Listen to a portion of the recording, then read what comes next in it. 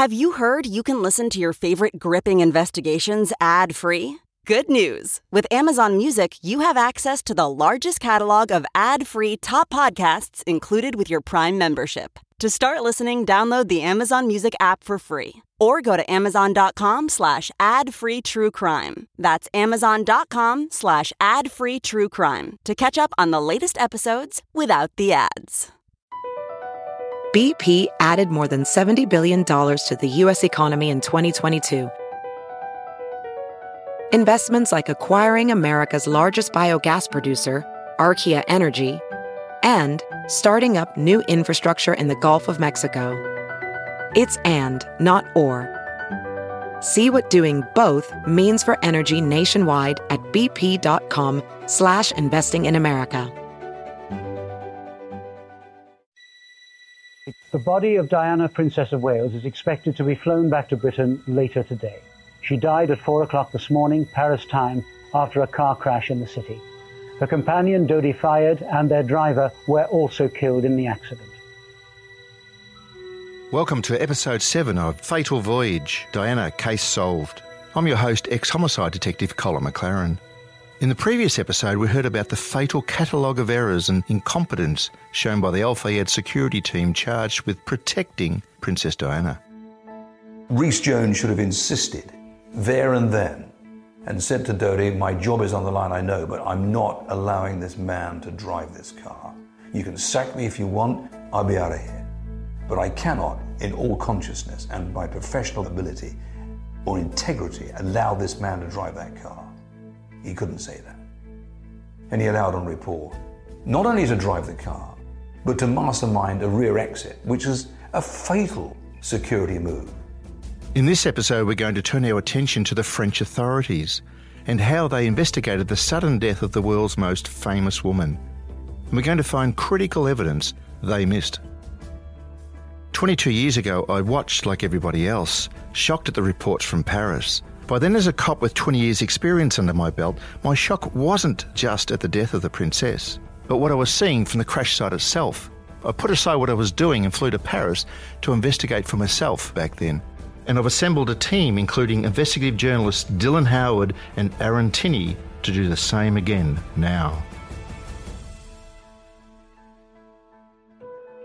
How does a detective from Melbourne, Australia, decide that he wants to go to Paris to try and solve this case? I couldn't believe as I watched the footage, and it was going 24/7, at what an absolute mess that the French were making of this particular crime scene. What was basically the biggest problem here was nobody treated the death of Lady Diana on that massive collision that took 3 lives and all of the drama and all of the media noise that surrounded it as a crime scene. They just saw it as a late evening accident, hosed it down, swept up all the rubble, all the broken glass, opened the road again for the morning traffic. And that in itself is the single reason that we have all these unanswered questions today. There is the scene of the wreckage, a high-speed metropolitan tunnel, well lit in the city of Paris tonight. That was a Mercedes-Benz 600 series sedan. The whole area was busier than Black Friday sales. It was mad. There were so many people inside that tunnel. Nothing was cordoned off. There was no security. There was people coming in all directions, and the TV cameras were in there as well, showing the world this disaster, this mess. No one seemed to be in charge, and then one of the great things with a crime scene is to take charge and therefore get hold of it and get it done and start unfolding all of your experts, your white coats, your forensic people, even your medicos. They're important. Things need to be put into perspective. You've got to seal it off. You've got to get all your exhibits in. You've got to manage all those exhibits. There's so much to do. None of that was being done in front of my TV screen. All we saw basically in the first 3 to 4 hours was the attendance to the Mercedes, the bodies. This is a two-way tunnel with no solid divider between directions of traffic. Police in Paris put it on the back of a flatbed Renault truck with flashing lights. Dodi Al Fayed dead, Princess Diana dead at the age of 36. The next thing that happened was startling. Once the bodies were removed from the Mercedes, a low-loader truck was then reversed into the tunnel, and the whole world then saw a little mobile crane come in, pick up the Mercedes that hadn't even been properly photographed yet, hadn't been treated as an exhibit yet. The bloody thing was full of clues, and what they did was the crane picked this incredibly important major exhibit up, put it on the back of a low loader, didn't even cover it, didn't even tie it down properly, and off the low loader roared into the night past the crowd, and the news services were following behind as it was bouncing along the streets of Paris. Anything could have fallen or dislodged. This major exhibit was just treated like a piece of junk. And I'm watching this on TV thinking, what the hell are you doing? That exhibit should have sat there for 5 working days. That tunnel should have been sealed for all that time, and every expert available to the French should have pored over it. Every exhibit, every piece, every item should have been pulled apart and analysed and sent away for all sorts of reports. Do you think they were doing that deliberately, or that was just naivety? I couldn't imagine that they were doing this deliberately. All of these issues are part of how to handle this crime scene. Nothing like this was going on at all. And then lo and behold, once the low loader had got out of the tunnel and was bouncing along the cobblestone streets of Paris into the night, the next thing that happened within minutes was a council truck arrived. It was a water tanker, and it started hosing the entire street down. The entire surface and walls of that tunnel then underwent a massive water spray. And then you had 3 or 4 council workers in these bright green and yellow outfits that then swept up everything, and this is shown on global media. The tunnel where the accident happened has now been reopened, and there too flowers have been left as a mark of people's sorrow. In coming days there will be many questions to be answered about the cause of the accident, but as that investigation gets underway, few have yet grasped the full impact of the tragedy.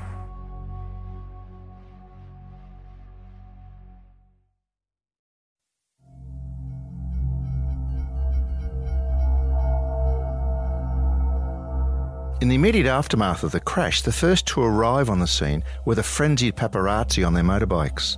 Some rushed to help the victims, others took out their cameras. Darren Lyons ran the Big Pictures photography agency in 1997. He remembers being woken in London that night with news, and the pictures arriving almost immediately. None of the big news agencies like AAP or Reuters had the story, and I had kind of the world exclusive at my feet. Not even the editors at the time believed what was going on, and they were making checks anywhere. It was literally minutes after the accident. Our information was that she certainly was unconscious, and it looked as if she may have broken an arm or something to that effect. There's no way that we felt at the time that the seriousness of it, we knew that at the time Dodie was in a terrible trouble. So that was when the pictures started to come in, and pretty extraordinary, pretty graphic. There was only certain ones that were sent through. There's the others that said that we couldn't send and didn't want to send, which was understandable at the time. The police arrived minutes later, and the first ambulance and fire engine soon after. American tourists Jack and Robin Firestone were caught up in the traffic jam on the other side of the Elmer Tunnel and watched as the paparazzi descended on the wreckage. As we entered the tunnel, there was definitely unusual traffic. It was a slowdown, and we were trying to peek ahead to see what was coming up, but at the same time, we saw these flashing lights bouncing off of the tiled walls from the interior of the tunnel. At that point, in my own thought, I thought that there must be an accident up ahead. I looked toward the westbound lane and saw this carnage. The metal of the car just crushed like an accordion. I've seen automobile crashes, aftermaths, and I've never seen anything like it. The remains of a car, it was almost like it was partially amputated. We saw the remnants of a car with photographers taking close-up photos of the exterior of the car, leaning into the car, taking photos a mile a minute, flash bulbs from the cameras going off, lots of movement from these photographers. I didn't think of them as paparazzi, understand. I thought this is a forensics team chronicling the inside and the outside of a car for evidence or forensics purposes. Jack and Robin also witnessed the work of the first responders and were not exactly impressed.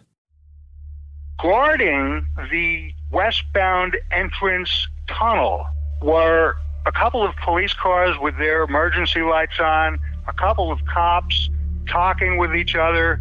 They were very nonchalant in their approach. As far as the police were concerned, there was a real lack of urgency for them to do anything. They were very passive. The police were very nonchalant about the entire scene. The police were doing absolutely nothing to prevent the photographers from taking these photos at a mile a minute. We will hear in future episodes about the Firestones' later treatment at the hands of the French authorities and how their crucial evidence was at first ignored, then discounted, then suppressed. Eventually, perhaps grasping the seriousness of the situation, the police stopped the paparazzi taking any more pictures, confiscated their films and took them away for questioning. There were 5 or 6 photographers at the scene that I think pretty much had all their films suspended. I think there was one roll of film that was taken back to be processed in the Paris office, and they were wired. And then I think that office was raided by French gendarmerie, and everything was pretty much closed down and seized at some stage throughout that night after discovering that the Princess of Wales had passed away. Back in 1997, I was so appalled at the sloppy handling of the crash scene, I dropped everything and came to Paris to investigate for myself. I'm now here again with Dylan Howard to finally get some definitive answers. A crime scene really is survived by its markings, its scrapes, its scratches, what's been left behind after whatever happened. There's a great adage, there's a great maxim in investigation work in forensics that says every contact leaves its trace. Every contact leaves its trace, and what that simply means is if I was to touch a shiny piece of glass with my finger, I'll leave my fingerprint behind. That's my touch. That's my identification. If I was to have a fist fight with somebody, the blows would be evident on each other's faces, each other's knuckles. Each contact leaves its trace. That's the principle for every single crime scene, without exception. What I found then, as I've found again now, is that the physical evidence of a previous accident is still visible, if you know where and how to look. The very first thing I saw upon getting out of the taxi and my first arrival at the crime scene was the terrain. This is what detectives do. You walk into a crime scene very slowly. You take it all on. You're looking left, right, peripheral vision. This is a crime scene that's got tens of thousands of people milling around. The road itself, as it approaches the tunnel, drops away a distance of around about 3.5 metres over a run of about 130 metres. It just drops away and at the same time veers to the left as it goes into this tunnel. And I've never seen a bad piece of road, not quite like this. I've never seen a worse piece of road, I don't think. And as I walked along this roadway and took on the descent and the dangerous part of it, then it hit me. 2 massive black in parallel skid marks, 2 tyre marks, 7 metres, 7 yards long, massive. And they were so bold and so black, I knew they were going to be there for months. So straight away I photographed them many, many times and got the tread well defined in my photographs, and I knew I had something special there that I could turn into some forensic evidence. So that was my first observation. So Colin's showing me now an image that he took a week after the actual accident took place. It's a close-up of the scrape marks made by the Mercedes, and what it shows, in contrast with the dirty retaining wall, is that, you know, there's fresh marks. And today, 22 years later, we can still see the remnants of that. I took my photographs of the skids to Vincent Messina, a former Australian motor racing champion and now leading automotive engineer and expert in the ABS systems. I'm talking to him now to discuss those findings. I just wanted to reiterate some of the stuff that we went through way back in 1997. Do you remember discussing the incident of the death of Lady Diana and the Mercedes? Yes, definitely. We had a long discussion, quite a long discussion, on what may have happened and what may not have happened. So what I did was take the photographs away and then spend some time looking at everything and then got back to you a little bit later on. First of all, you were most interested in the length of the skid. There was a 7-metre long skid, pair of skids, parallel, and you said that you went through the tread of those skids, and you also mentioned that you were able to find through the handbook of Mercedes that it was the same tread that Mercedes were using for the 280 model. Do you remember that? Yes, I do. It was actually a very similar tyre, probably the same one, identifiable by the fact that it had 4 or 5 grooves. But what was the starting point, I guess, was the fact that the track was a certain distance, and you had measured that out, and we were able to, within 1 millimetre, confirm that those treads were definitely from that Mercedes. Also, you remember the 7-metre long skid, or just over 7 yards long, pair of skids. It was at a merge lane, and you really went to town on studying the treads on that rubber left on the road and came up with an interesting, I guess, engineering report on the bulge there was some bulge marks or fluctuation marks in the rubber tread itself. Do you remember that? Yeah, about the 7-yard skids were almost telling you a story in itself. It's like a storybook. The interesting part was about 2/3 of the way along the skid, there was a bulge in the skid mark and it changed direction for a short period of time, probably half a millisecond. But you can see it was darker, went to the right, which meant that it must have had an external force acted on the car itself. So it must have either hit something or he hit something else. So, yeah, definitely. So something's hit it, or it's hit something at the merge lane. Is that what you're saying? That's right, yeah. He was already 1/3 of the way in, I guess, on the left-hand lane when he started off in the right-hand lane. And the fact he's actually locked the brakes up going into that dip and into the left-hand corner. But then he's actually hit something. So whatever he hit was the cause of him locking the brakes up in the first place and the cause of the accident starting from that point. Now, of course, his excessive speed was also a cause, and so was the fact he was highly intoxicated and under the influence of several concoctions of drugs, I guess.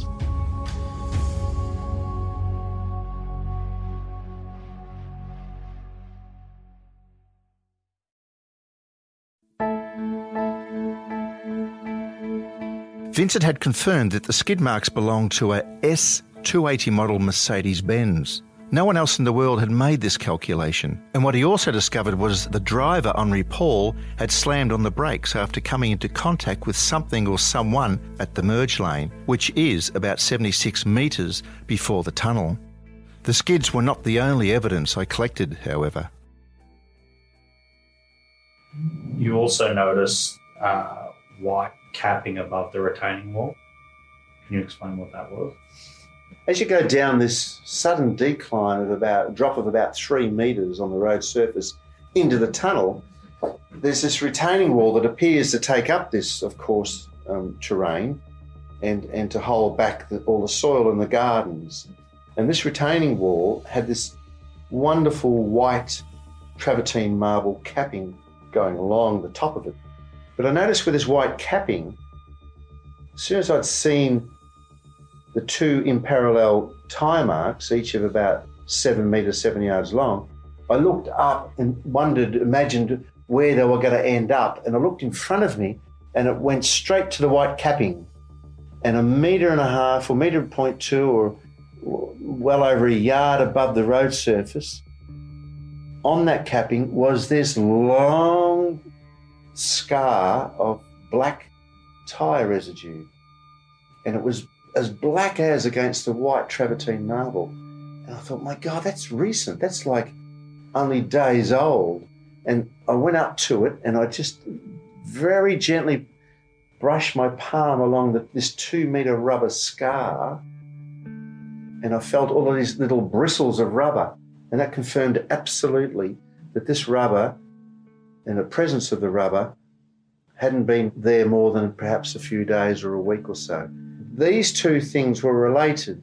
The rubber tyre residue at the top of the capping, turn around, what's immediately behind you in line is the 2 parallel skid marks, and straight away I knew the car had been airborne. Not having seen the site when I was presented with the photographs, I worked out the speed the car was travelling at. And at the time, it was far in excess of what other people had estimated that reaction time. But what was amazing to me was when I went there, I viewed the site, and pictures don't do it justice. The road falls away incredibly quickly there. It's a very, very fast dip. It's a fall of major proportions. So it left nothing to my imagination, the fact that the car could actually take off at that speed, given the fall away in the road from that point. What would have happened at the speed he was travelling at? As soon as he got to the point where the road dipped down, is the air would have gone underneath the car and lifted the car up. Well, I showed you photographs of fresh tyre residue on the top of the capping, which is about 1.2 yards above the road surface, or well over a metre above the road surface. That's consistent with it being airborne. Yes, of course. There's no way known it could not have been airborne. It must have been airborne. And I think I mentioned at the time, had he been travelling at another 10 mile an hour faster, he might have just cleared the capping and gone into the gardens there and maybe hit a tree or something, and maybe they would have all survived. I was standing at this capping, which is well above the road surface, looked back at the in parallel skid marks, then turned my body 180 degrees the other way as if I was going to go into the tunnel, and bang. If you looked at your gun barrel, if you lined up your gun barrel all nice and straight from that point, there was the 13th pillar right in front of me. So you could see it. The vehicle had left the road at the skid marks, banged into the retaining wall, at the capping at the top of the retaining wall, come down to the ground again and just went like a rocket straight towards the 13th pillar. It's almost like a pool cue shot. Would have hit the wall and straight away, at the same angle, would have gone into Pier 13. All right, well, you've seen the numbers. You play with the numbers for 22 years. You're still happy with them? Yeah, I don't think there's anything wrong with the numbers at all. As a matter of fact, when we first did the numbers, we were probably way ahead of our time. You established the hypothesis that the Mercedes had braked sharply, evident from the skid marks, then became airborne, where the tyres kissed the side of the capping, with the result that this out-of-control projectile finally slammed into pillar 13 within the tunnel. But the question was, what forced it to hit pillar 13? In looking at this crime scene and all of the evidence that was there on the retaining walls leading into the tunnel, I kept asking myself the same set of questions over and over. What caused this tragedy? Were other vehicles involved? Was there negligence or other factors? Could it have been foul play? Could mechanical interference be a contributor, or even criminal interference? Most of all, could this have been a murder? There was still a lot missing. There were still questions that really needed to be answered, because I wanted to work out what made it skid at that particular location, right at the merge lane. There was a little merge lane, which is a feed lane for slower moving traffic from another in parallel lane, a little side street that wants to go onto the freeway. Right there was two bold skid marks. Why? What caused that? Then I started to think, there's other scars, there's other evidence of metal hitting the other retaining wall, the opposite retaining wall. Could there be a second vehicle involved? My investigations and Vincent Messina's expertise established exactly what happened to the Mercedes carrying Princess Diana and Dodi Fayed. Evidence the French investigators missed in their hurry to clean up the scene and reopen the tunnel for the morning rush hour traffic. And then on October the 2nd, 1997, over a month after the crash, a new lead. French police announced a broken taillight lens was found at the scene, and forensic tests on the Mercedes discovered white paint on the side of the black car. And that paint could have only have come from a white Fiat Uno. My second vehicle theory was now confirmed. There was another vehicle. And now finding that Fiat Uno was the key to cracking the case. There was only one slight problem. The Fiat Uno was at that time the most popular car in France, and white was the most popular colour. There are 45,000 Fiats like this just in the Paris area alone. They've had about 20 detectives from the Paris Brigade Criminelle, which only has 120 detectives in all in it, out there looking for Fiats every day. Meanwhile, there's a serial killer on the loose in Paris, and people are beginning to talk. The unions of police are complaining that there's just too much manpower devoted for this potentially fruitless hunt for the Fiat. If they don't find the Fiat amongst the 45,000 in the Paris area, they're talking about going to a broader area where there's another 110,000. In that case, it could just take forever, and there are really questions, given that the French police really believe that this is nothing but a routine drink and driving accident, as to whether it's worth finding that Fiat, if they're going to spend months and months of police manpower just trying to find something that may be mythical, or, as the gentleman said earlier, a Fiat that could conceivably be from another country. The French investigators managed to retrieve the paint from Mercedes after the crash, although they never found the white Fiat Uno. But they know it was there because of the forensic work that they did. It does appear to be that the Mercedes glanced off and no doubt didn't help its control the Fiat Uno as it entered the tunnel. That's why there was paint recovered and all the rest of it. I don't know whether the driver was involved or wasn't involved. The French police never found the white Fiat, and thus they never found the drivers. The forensic maxim says every contact leaves its trace. But if physical evidence and solid detective work had established how the car carrying Princess Diana crashed, it still couldn't tell us why it crashed. For that, we need to talk to witnesses, those people who were there at the time and who saw with their own eyes the events of that terrible night. Next time on Fatal Voyage, Diana case solved.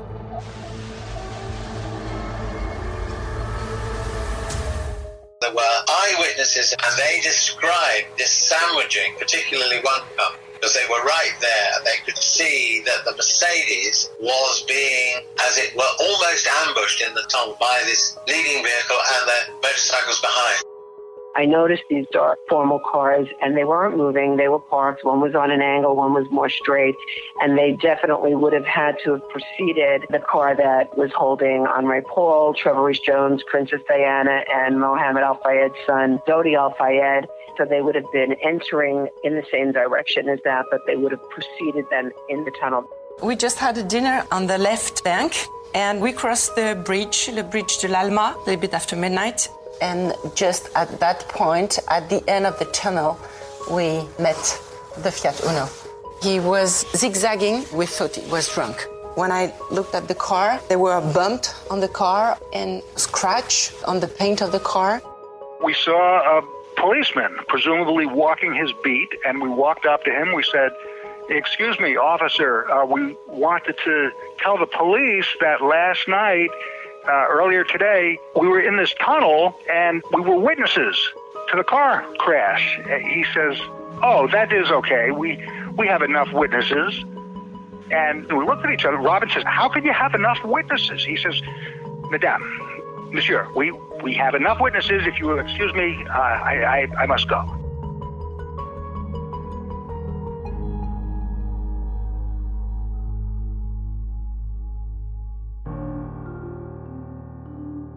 Fatal Voyage, Diana, Case Solved is hosted by me, Colin McLaren, executive produced by Dylan Howard, and is a production of Broad and Water Studios and Endeavour Audio. Executive producers also include Tom Freestone, James Robertson and Andy Tillett. The series is produced by Billy Spear and written by Dominic Utton. Reporting by Aaron Tinney and Doug Montero, with additional research by me, Colin McLaren. The series is mixed and engineered by Sean Kravitz, Sam Adder, and Benstown. There is so much more to this story, and you don't want to miss anything, I can assure you. Make sure you subscribe to Fatal Voyage, Diana, Case Solved, wherever you get podcasts.